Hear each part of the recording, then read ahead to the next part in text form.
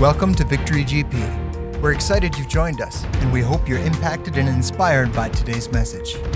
Amen. So what we want to just understand, especially on a baptism Sunday, and I know we've got friends and family maybe watching or here in person, and there's not always a clear understanding of what it is that people have gotten into. And sometimes there's this idea that people have joined a church or they've joined some sort of a stream of faith or whatever. And essentially baptism is beyond all of the basic things. It's not subscribing to a philosophy. It's not giving assent to some kind of a spirituality. It is a relationship with Jesus Christ. And so this baptism is just a public expression of, I have a relationship with Jesus Christ. It's very similar to a wedding where, you love one another, you're committing your lives to one another, but then you have a wedding and you have a celebration for a public expression of what's going on the inside. You are committing to one another and you invite witnesses to come and see it. And so in the same way, we celebrate together, and some people might be like, why are you making such a big deal about it? Because this is a public declaration of this inward love relationship that people have engaged in, which is a huge thing. And the same again as with a wedding, when we're saying, I'm committing to you for the rest of my life, I'm committing to you to the exclusion of all others. And most good wedding vows will have that in there. It's, I'm committing to you, and everybody else is now off the table, right? Any wedding or any vows that don't have that, and we're not necessarily sure, we're having an open marriage, an open relationship, we're having, room for, that's not marriage. That's just some sort of celebration of something, but that's not marriage. Marriage is I'm committing my life to one at the exclusion of all others. When we commit ourselves to Jesus, we are not saying he's part of my spiritual experience. We are saying he is my spiritual reality. He is the love of my life to the exclusion of all others. And so we begin on this journey that changes everything about how we do life. It's not like one of the people said today, it's not just a Sunday once a week prayer. It now changes how I think, how I spend my time, how I spend my money, the priorities of my life. It changes how I engage other people. It changes what I think is of value, what is not. It changes everything. And if you, how many of you are watching the Chosen series? Oh my goodness, yes. And if you haven't yet, you should.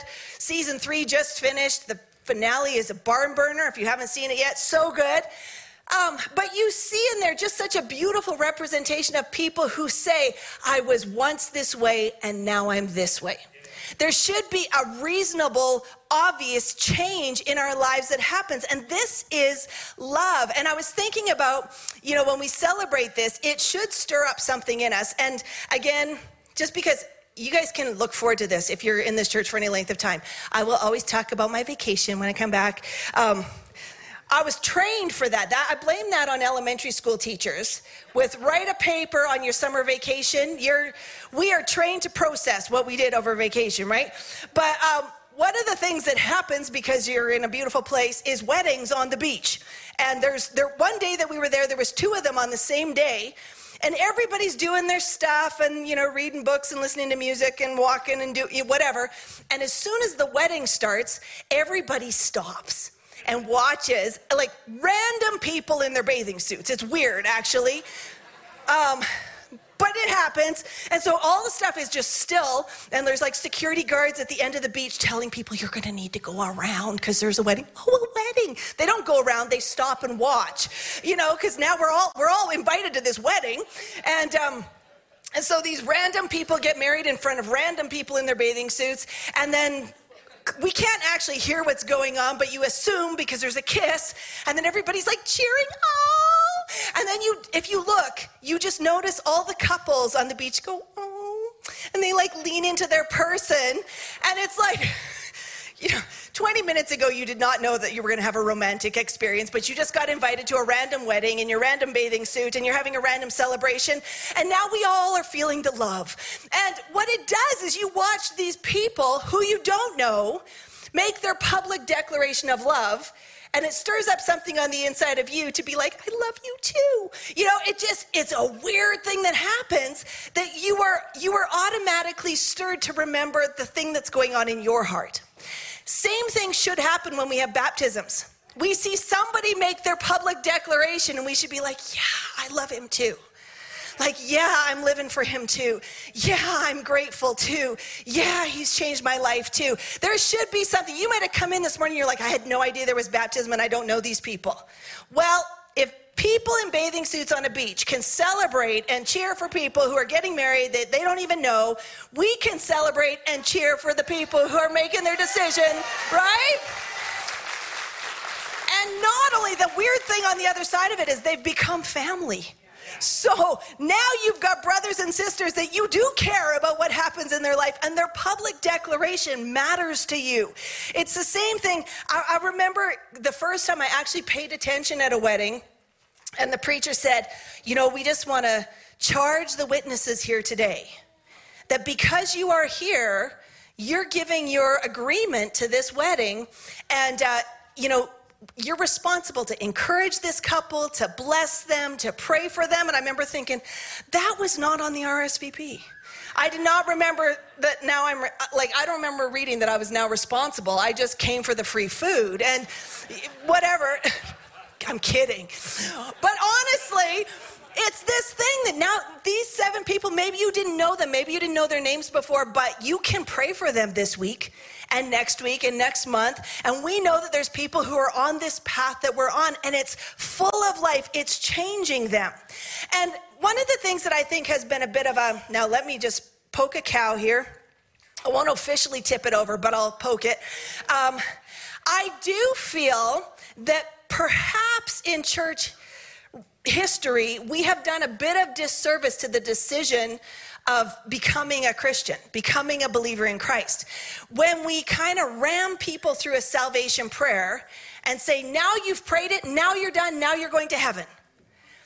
And maybe they know nothing about God, nothing about Jesus, haven't made a real conscious choice. They've just prayed the prayer and repeated after you because you told them to. And what happens is down the road, they're like, I prayed the prayer, nothing happened, nothing changed. I don't even believe in God because I tried it, nothing happened. It was just weird. The word actually tells us, if we specifically look, Romans 10, 9 and 10, one of many, many verses. It says, if you confess with your mouth the Lord Jesus and believe in your heart that God has raised him from the dead, you will be saved.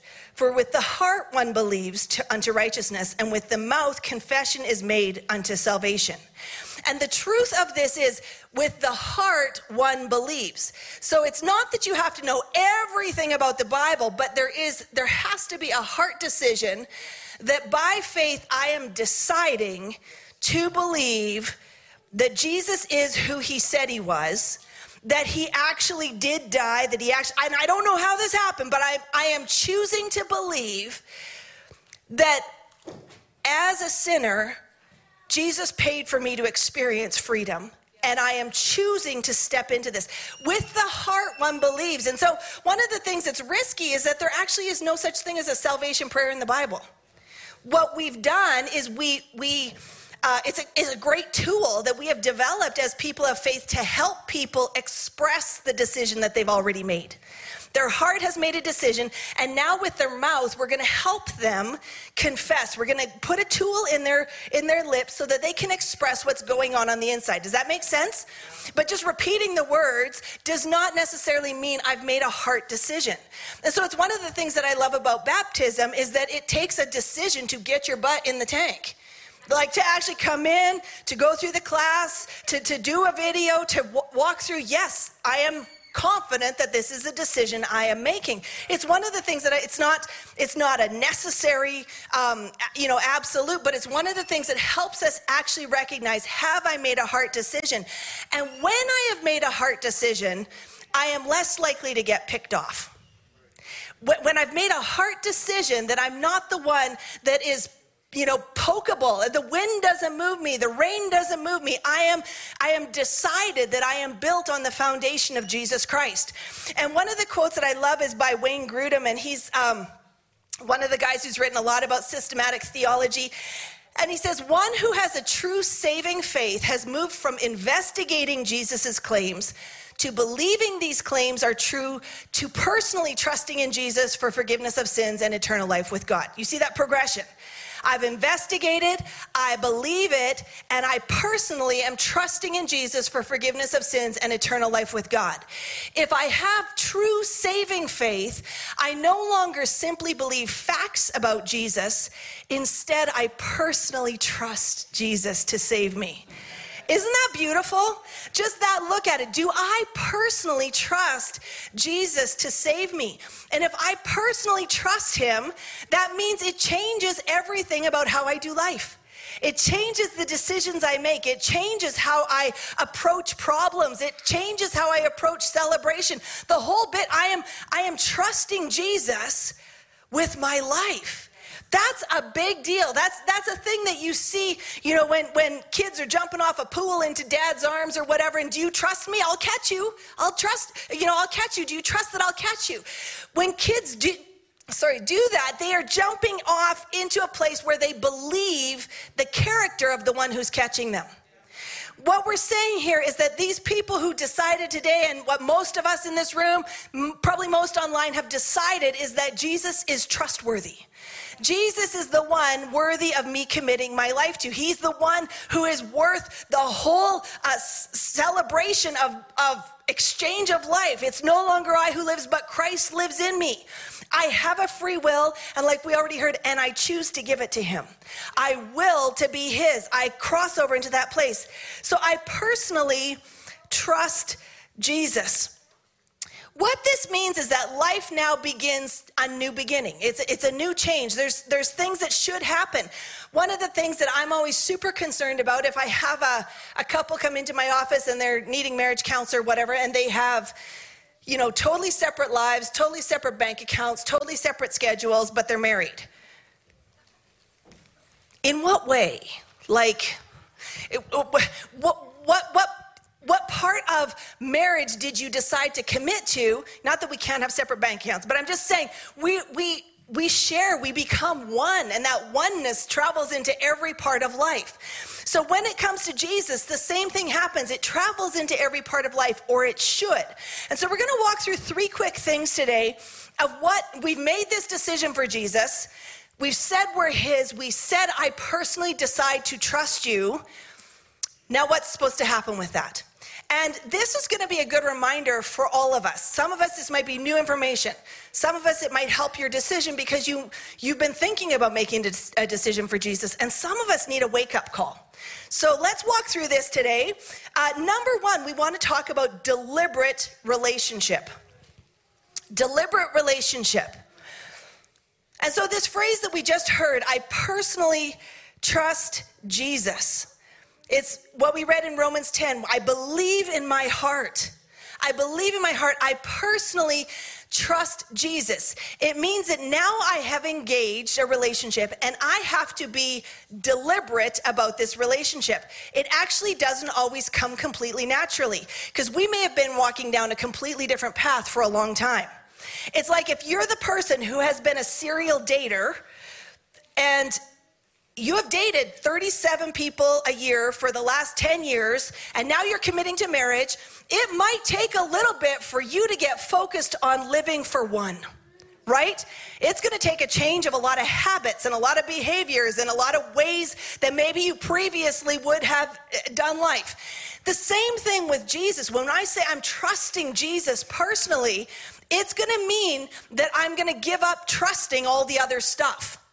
It means that he is my first call, and that's fine, except we maybe have a lot of safety nets built in. Over the years, a lot of us trust a lot of things. I remember the first time I was in Haiti, and we were traveling down some of the back roads, and it was like, driving past some of these houses, they had so much symbolism, and I'm like, what is going on here? And they're like, that's the witch doctor's house. Okay, why is there a cross in front of it? Because they add everything. It's like, I believe this, and I'm going to try this, and I'm going to add some of this, and maybe some of this, and we're going to pray to all these things, and hopefully one of them will answer. Right? Jesus is not cool with that. Jesus is like, I want to be your one. I'm the one. So I'm going to have to choose this relationship, be deliberate about the relationship. And so this phrase, I personally trust Jesus, the word trust is so interesting because it's used a lot in the Old Testament. King David uses it a lot in the Psalms, but you won't find it in the New Testament. So one of the interesting things about that is simply language, it's translation. Where you read faith or where you read believe, those are usually the words that come back to the same basic root as trust. So the issue is that we've crossed over from Hebrew into Greek. And so the word that is translated belief or faith or trust, New Testament, would be the word pisteo, which means to be true, to think to be true, to be persuaded in, and here's the big one, to place confidence in. So when I believe God, when I'm reading the word and it says have faith in God or believe in God, it's saying put your trust in him. Actually commit yourself to him. Put your confidence in him. And so this kind of trust, it's not a belief system so much as it's a relational decision. I am deciding to put my trust in you. I am deciding to put my confidence in you. I'm deciding to put my life in your hands. That's relational. And that's the stuff that has to be cultivated. Proverbs 3:5-8 talks about trust, and it's one of these core ones that we come back to all the time. But it says, trust in the Lord with all your heart and lean not on your own understanding. Man, that phrase right there, if you could just package that, connect it to Christianity, trust in the Lord with all your heart and lean not on your own understanding. Well, explain to me this. Explain to me why you believe that. Explain to me how that's supposed to happen. Explain to me why you do that. Explain to me why the church suggests that. It's not about explaining. It's about trusting or committing or placing my full confidence in the one who says it, and I don't always have to figure it all out. I don't always have to have all the game rules for it. I don't always have to understand the how of it or the why of it. I just have to trust the one who said it. That's a different kind of relationship. And that's what we're talking about with salvation is, do I trust the one? If I say that Jesus is who he says he is and I receive him, then as he gives me instructions along the way, I don't have to get it.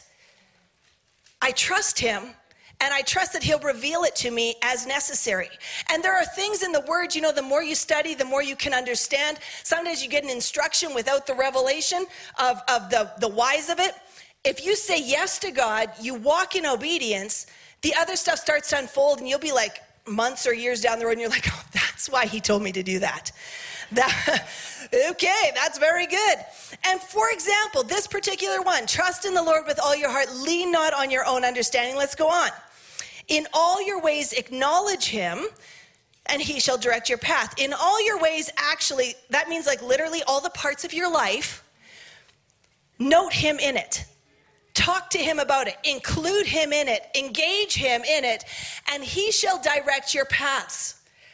He will actually counsel. You'll feel that sense of presence. You'll feel that nudge of this is the way, walk in it. You'll know his direction, his counsel.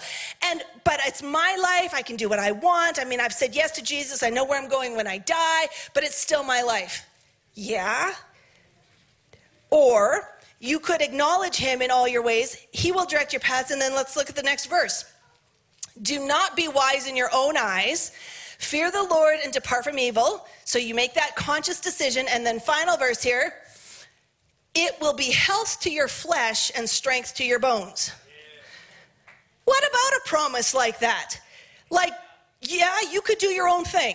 You can choose to do it your own way. Totally up to you. But if you will acknowledge God, if you will invite him into the circumstances of your life, if you'll trust him with it and lean not on your own understanding, it's actually going to add to your quality of life physically. You are literally going to experience a physical manifestation of a spiritual reality. Or we can do what we want and wonder why we just feel like crap all the time. Possibly there might be some things that we need to allow the Lord to change or to sculpt or to mold. That's working on the relationship. Mark 10 talks about the story of the rich young ruler. He's actually in 3 different parts because it's a really strong point of reference here. But just to look at it from verse 17, Mark 10 said, "Now as he was going out on the road, one came running, knelt before him and asked him, 'Good teacher, what shall I do that I might inherit eternal life?' So Jesus said to him, 'Why do you call me good? No one is good but one, and that is God. You know the commandments: do not commit adultery, do not murder, do not steal, do not bear false witness, do not defraud, honor your father and mother.'" And what he's essentially saying right there is, you know what the law says about righteousness. You're acknowledging me as good, which means you think that there's something godly about me. There are 2 different teams here, and you're going to have to pick one. Jesus is pointing it out. He's saying, you know the law. And the guy answers back, and he answers and says to him, verse 20, "Teacher, all these things I've kept from my youth." Then Jesus, looking at him, loved him. I want you to notice, up until now, the rich young ruler comes and says, "What do I have to do?" Jesus answers with an emotion. Yeah. "What do I have to do?" Jesus says, he loves him. He looks at him and he loves him and said to him, "One thing you lack. Go your way, sell whatever you have, give to the poor, and you will have treasure in heaven. And come, take up the cross and follow me." But he was sad at this word and went away sorrowful, for he had great many possessions. This passage is not at all about money. It is the decision between a works-based God and a relationship-based God. It is, you can do all this stuff, and Jesus says, here's the thing. What you're lacking is give up the stuff, take up your cross, and follow me. He was inviting him into a relationship without a back door, a relationship without a safety net. Like, give up your stuff and follow me. Give up your safety net, give up your plan, give up your other way of doing things. This guy was actually wanting to follow God, but he also wanted to be in control of the situation. Jesus said, "Sell it all, follow me." And he didn't say it because it was a money issue. He said it because he loved him. Jesus was inviting him into this inner circle, and the young guy walks away upset because he has so much stuff. Isn't that weird? Like, you could know personally, walk with Jesus, but if you got so much stuff that it has your attention and your affection and your control, that you walk away from Jesus, did he really want God, or did he want just an after-death plan? What do I have to do to inherit eternal life? It's meant to be more than that. It is a relationship. So it's not what shall I do or what must I do. It's the relationship that we're invited into. Deliberately entering in relationship. I want to just highlight that because for each one of us, it is so important as time goes on and we are challenged as different faiths and different non-faiths in the absence of God and whatever rises to the surface. We have to be able to give an answer for why are you a Christian? Why do you believe that stuff? It can't be mental agreement. It has to be, I'm in a relationship with Jesus. I'm in a relationship with God, and you can't talk me out of it. It is who I know. I have experienced him. I've experienced newness of life. I've experienced hope. I've experienced freedom. I love what Catherine said. I'm no longer dealing with anxiety. I'm no longer in depression. I'm no longer dealing with drugs. That's kind of freedom in Jesus, right? That's not, Catherine, if you want to know Jesus, you should make sure that you stop this, stop that, stop this, and Jesus will accept you. No, accept Jesus, and he will help you deal with this. It's the reverse process. It starts with the relationship. And once we have the deliberate relationship, we follow with deliberate affection. And this heart issue, this is a thing that I believe is for all of us today, and something that the Lord's just been really putting on my heart as we move forward, even as a church, that we need to make sure that we are doing this. Deliberate affection. All relationships take effort. Did you know that? I mean, realistically, there is a drift to all relationships. There is a drift away from and into selfishness if we are not deliberate and purposeful about who we're with and what we're doing and what's important to us. There's, I used to feel a little bit guilty if we would go away for a bit, and I was like, we've got responsibilities and there's people that might need us and whatever. And I've had an epiphany over the years that my first most important relationship is with Jesus. My second most important relationship is with my husband. And so everybody else is secondary to that. It is important that I take time with my husband, and it's just about us. And that includes our kids, our grandkids, our extended family, the whole bit. Everybody else is next level compared to, number one, my relationship with Jesus. Number two, my relationship with the one who shares the two shall be one with me. And so I have to make that a priority. It's a thing that we make an effort to pursue. It's a thing that we put actual time into. If we go on a date night, you will not see our phones on us. We don't answer anything. We don't engage anybody else. We're just there together. And so sometimes people will even say to us, we saw you there or whatever. Well, I didn't notice you because I was looking at him. That's the whole point of a date night, right? It takes the effort. It takes deciding to be with one another and deciding what you're going to talk about and how you're going to engage. And this deliberate affection is addressed in Revelation chapter 2, and I personally find this to be one of the most terrifying passages in the Bible. Having grown up in the church, this one I believe is one of the most obvious examples of drift, and I think it can happen all the time.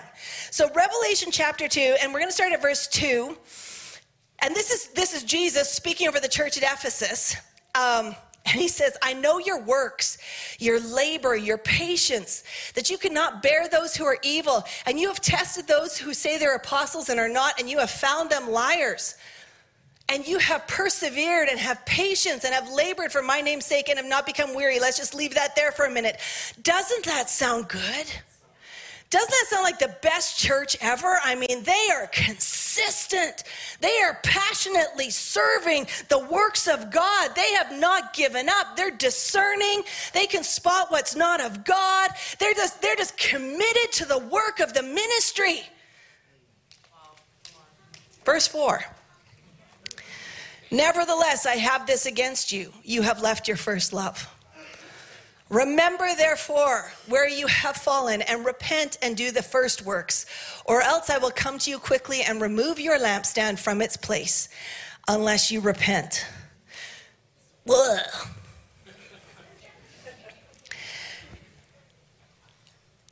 Any of us who have been in the church world for any length of time will understand the draw towards doing. You know it's important. You know that kids ministry is important. You know that worship ministry is important. You know that Bible studies are important. You know that discipleship is important. You know that hospitality is important. You know that ushering is important. You know that the welcome team is important. You know that the study of the word is important. Getting through your daily devotions, it's important.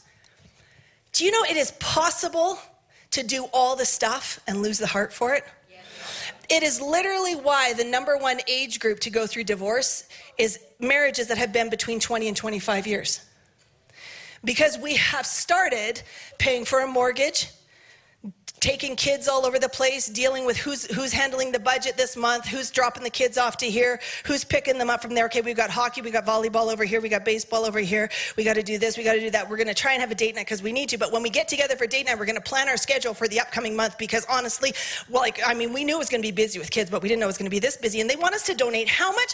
I don't have time to do baking. Can we hire somebody to do the baking? Because if we're supposed to donate to the bake sale, somebody's going to do that, but it's not going to be me. You know what? It doesn't matter. I'm the woman, you're the guy, but you can cook too. You can put the muffins in the oven, and we can do the stuff for the bake sale. And every once in a while somebody comes along and goes, hi, you're so handsome, you're so beautiful, you're so whatever. And we wonder, how did that drift happen? Every conversation has been about carpooling, bake sales, budgets, whatever. And that's just life. That's the stuff that has to be done. Somebody has to mow the lawn. Somebody has to vacuum the carpet. Stuff has to get done. But also, the relationship has to be invested in. There have to be times when we're not about what we do, but who we are and how we love. Are you with me? That might be free marriage counseling for some in the room today. You cannot buffer over a lousy year of poor relationship and bad conversation with a rose on Tuesday. It's not going to cut it. What is necessary is do the things that you did at the beginning. It's going back to the heart stuff. It's investing. It is absolutely deliberate affection. If we were talking to somebody, needing marriage counseling, maybe a couple that's just like, I don't even like her anymore. I don't like him anymore. The first question I would probably say is, what drew you together in the first place? It's probably exactly what I would say first. I would say, what did you love about him in the first place? What did you love about her in the first place? What did you guys used to do for fun? Like, how did you spend your time? What were the things that you were interested in?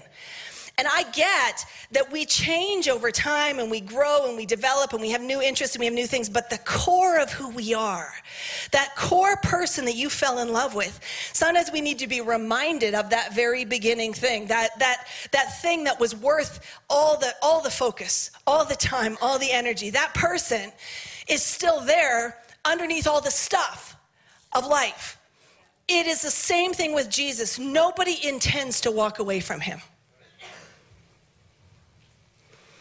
Nobody goes, you know what, honestly, I love watching The Passion every year, and I just love, the cost that Jesus paid on the cross, it's just, but the rest of the time I don't care. Nobody says that, but sometimes our actions say otherwise. And we might say, you know what, I'm at the church 4 days a week, like I do the work of the ministry. Jesus, in this prophetic word in Revelation, was like, I'm so glad you do the work of the ministry, but can we do the first stuff again? Can we do the thing where we talk about the love relationship? Can we talk about heart stuff? And it's this slide that we move into. And so what I want to just finish up with then is the deliberate partnership. If the deliberate affection needs to happen, then we need to move into a deliberate partnership. And this concept is deciding that I'm with God for all things. I'm with him. I'm not working for him. I'm working with him. When we read about the beginning of the book of Acts, and Jesus said the Holy Spirit will come upon you, and it says that the disciples went out, that God working with them. The Holy Spirit working with them. At the end of the day, this is God's church. I'm working with him. Our staff is working with him. And when we're long gone, it's still going to be his church. When we're out of here, it's still his church. We, his people, we're his church. So we're in this relationship that needs this deliberate affection. I have to decide, okay, I want to love you. I want to know you. And I am going to do things for you. There's going to be stuff that comes out of that, because a relationship where we don't serve one another isn't a very good relationship.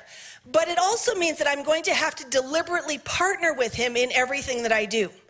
Now, this is one that has been a thing that has been working through my heart the last little while, because I can feel the momentum increasing. I can feel the movement of what God is doing. I can feel the expansion happening. And because I'm an organizer, I automatically want to sit and solve all upcoming potential problems. I want to find the right people to delegate into positions. I want to figure out how we're going to map it out on the calendar. I want to know, how much hours it's going to take to do different things. I'm not like a wing it person, because I know we can only wing it so far. There has to be some organization. There has to be some structure. The problem is sometimes that trips me up, because it's easy to drift into doing the ministry instead of being in the relationship. And there's this passage that we're all very familiar with, particularly if you've taken any leadership training, and it's called the Exodus 18 principle. And some of you will probably recognize it right away.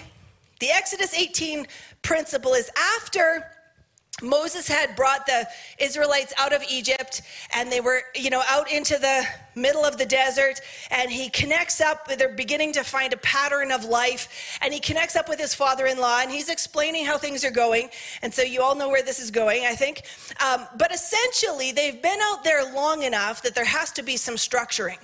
There's some stuff that has to fall into place because we're not moving, forward. So as we are here and we're learning how to be free people, we have to have ways of doing things.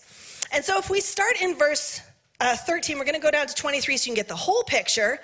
And the father-in-law is coming and Moses is explaining things to him.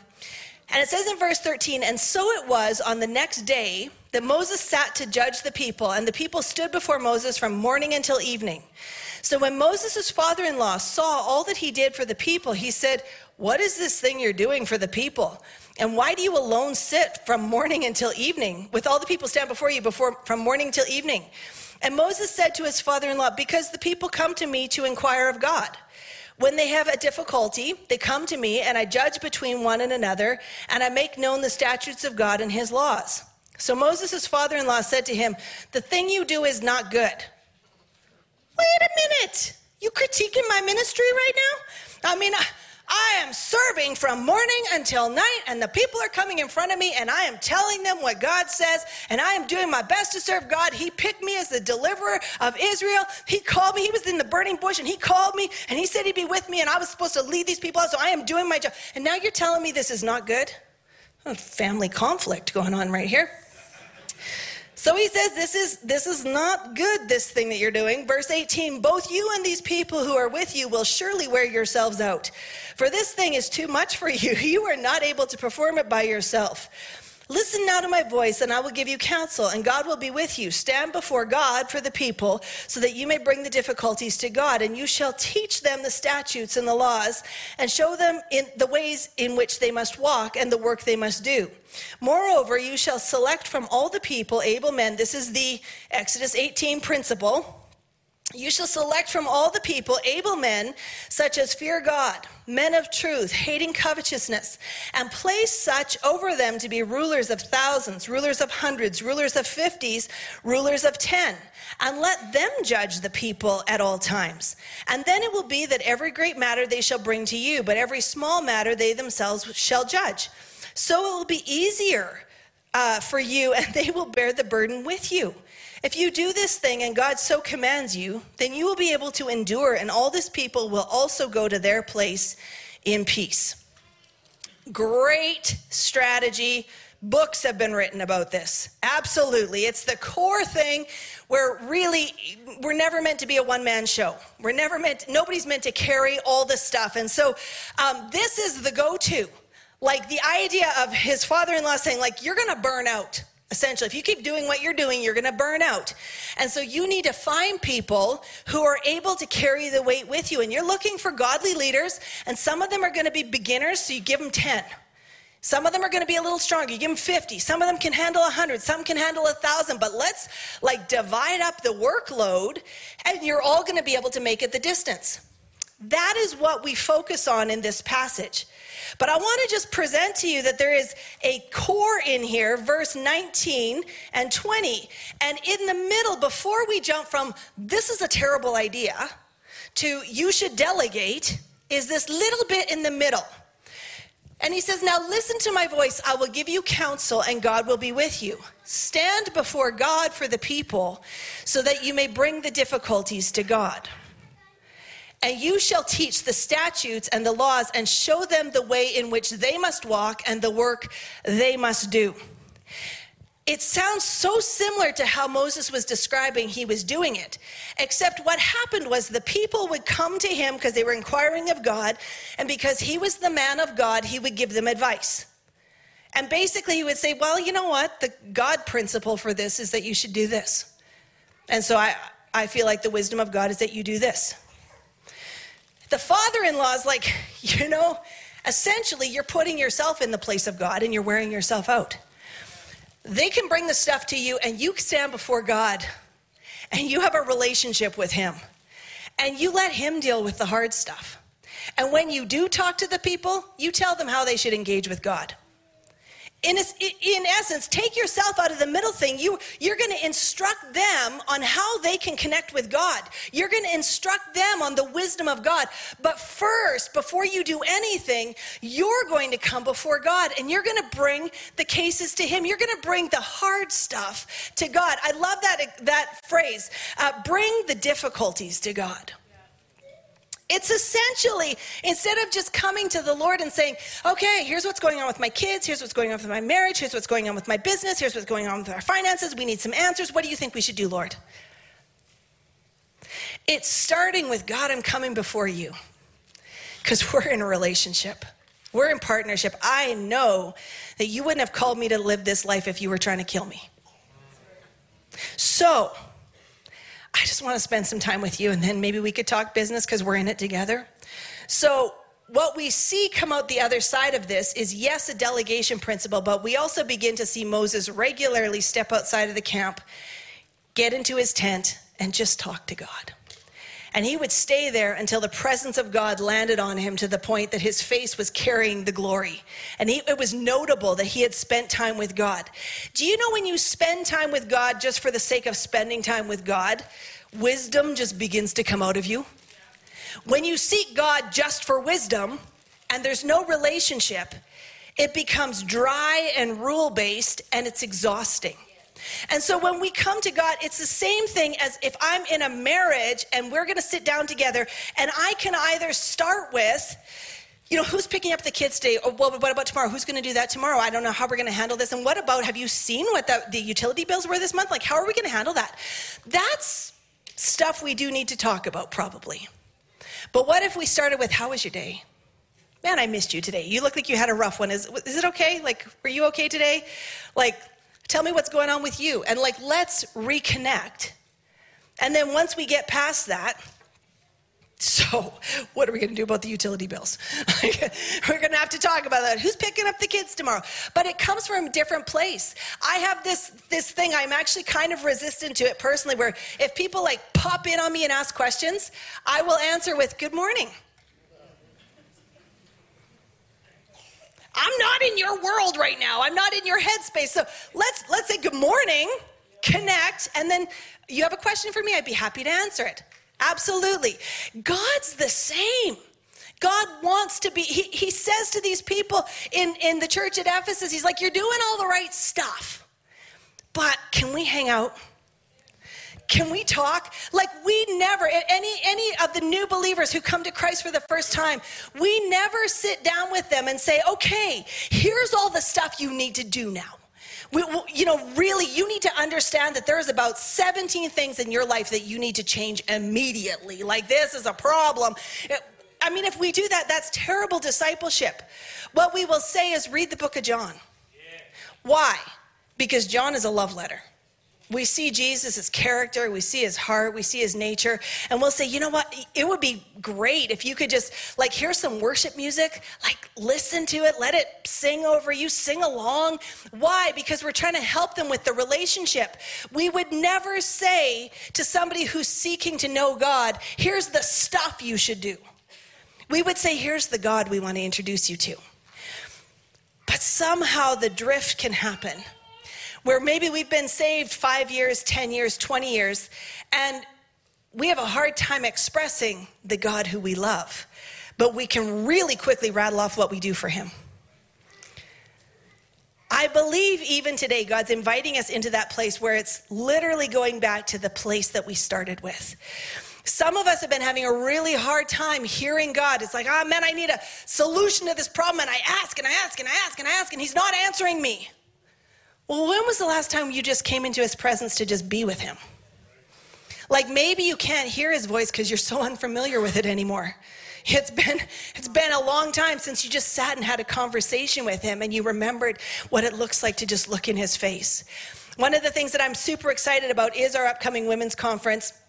We're going to keep it extremely affordable, but what we're believing for is a radical encounter with the Spirit of God that weekend, and we would love to see this place absolutely packed. We got room for 600 ladies. Let's see what happens, but I don't think that anybody needs more stuff from the church.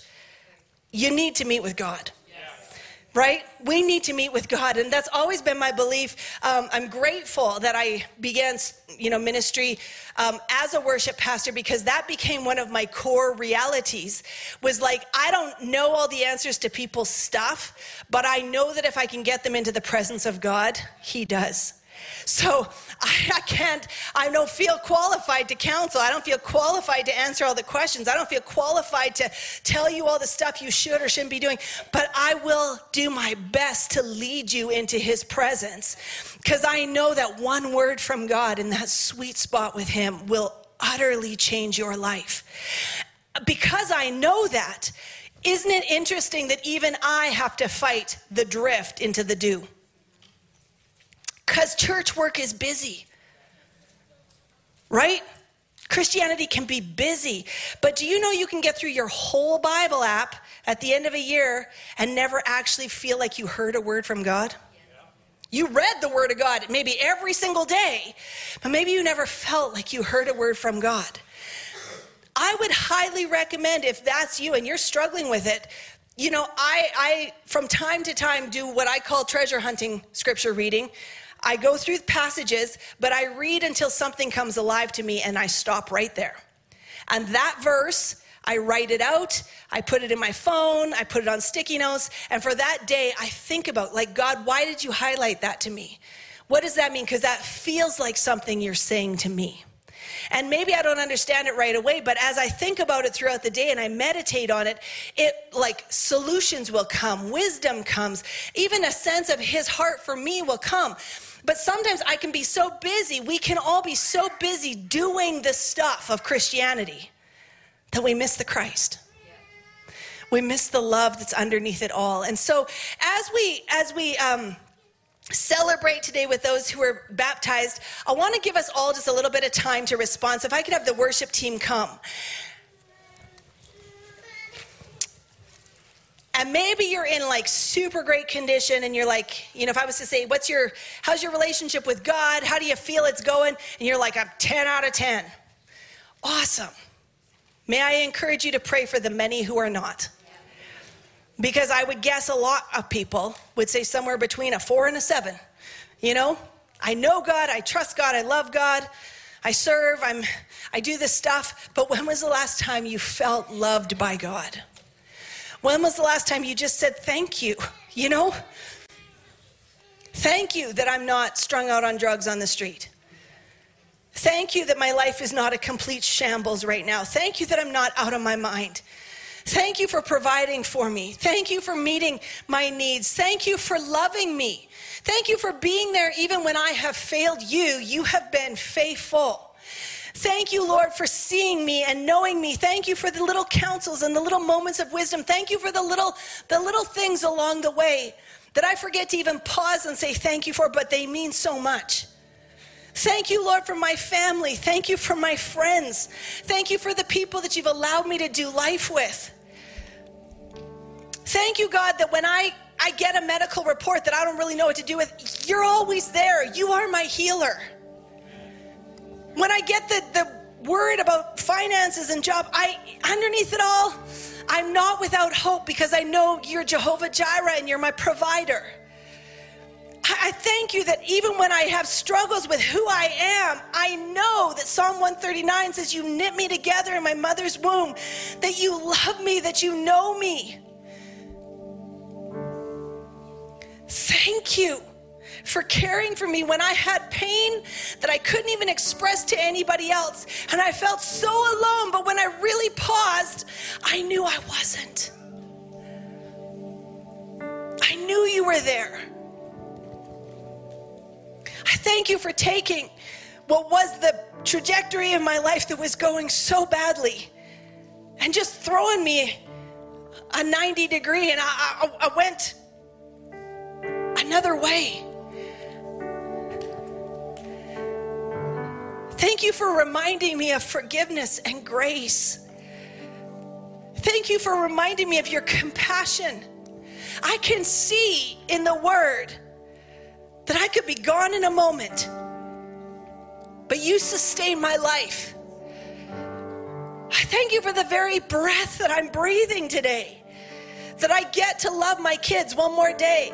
I get to love my spouse one more day. I get to love people around me one more day.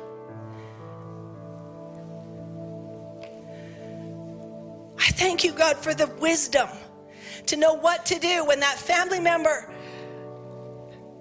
that kid has gone astray, and as a parent, I want to go after them, but you're counseling me with the right thing to do. I thank you for throwing me a lifeline. When temptation comes, and I know where that road leads, but yet it still seems to be screaming so loudly, I thank you that you make a way of escape for me. That there's always a way out. There's always something I can turn to. And I thank you that if everybody in my life has betrayed me, you grace me to walk in forgiveness, to not be saddled with bitterness, but to walk in love and to be loved by you because you never turn your back on me. I thank you for the example of Peter, who when he betrayed you 3 times, you went after him and got him. And even though I've screwed up so many times, you come after me. You offer me another chance and another chance and another chance. Let's stand together this morning. I want to invite you just to stay in that space. Beyond, I believe that Jesus is real. The believe in my heart. I trust and commit myself to him. And I am purposefully offering the affection today. I'm going to say, I love you. I'm going to say thank you. I'm going to say I value you. I'm going to say you mean the world to me and then some. I'm going to say I'm sorry for the times I've been caught up in the busyness and trusted that you'd always be there when I came back, but forgive me for not making you a priority. God, I want to come back to the first things. That first love, that first passion, that first fire. Help me to cultivate the core things and then do. Because of love, because of relationship, I want to acknowledge you. I want to acknowledge you, Lord.